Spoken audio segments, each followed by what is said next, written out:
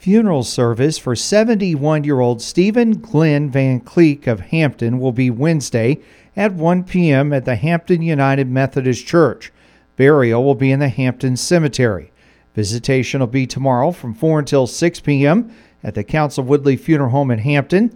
Stephen Glenn Van Cleek passed away this past Tuesday at his home in Hampton.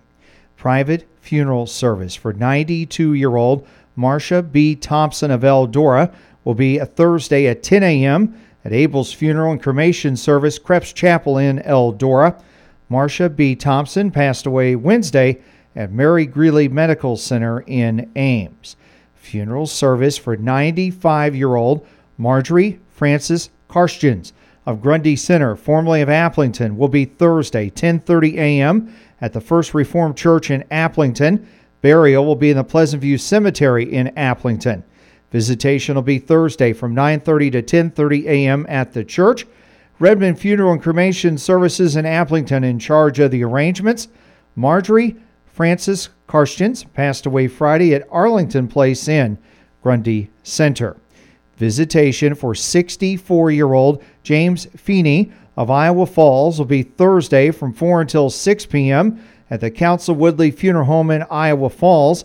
Burial will be in the Friends Cemetery at a later date. James Feeney passed away Friday at Hanson Family Hospital in Iowa Falls. Memorial service for 86-year-old Janet Elaine Nicole Hendricks of Hampton will be Friday at 11 a.m. at the St. Paul Lutheran Church in Hampton. Burial will be in the Hampton Cemetery. Memorial visitation will be Friday from 9:30 to 11 a.m. at the church. The Council Woodley Funeral Home in Hampton is caring for the family. Janet Elaine Nicole Hendricks passed away Friday at Whispering Willows Memory Care in Fredericksburg.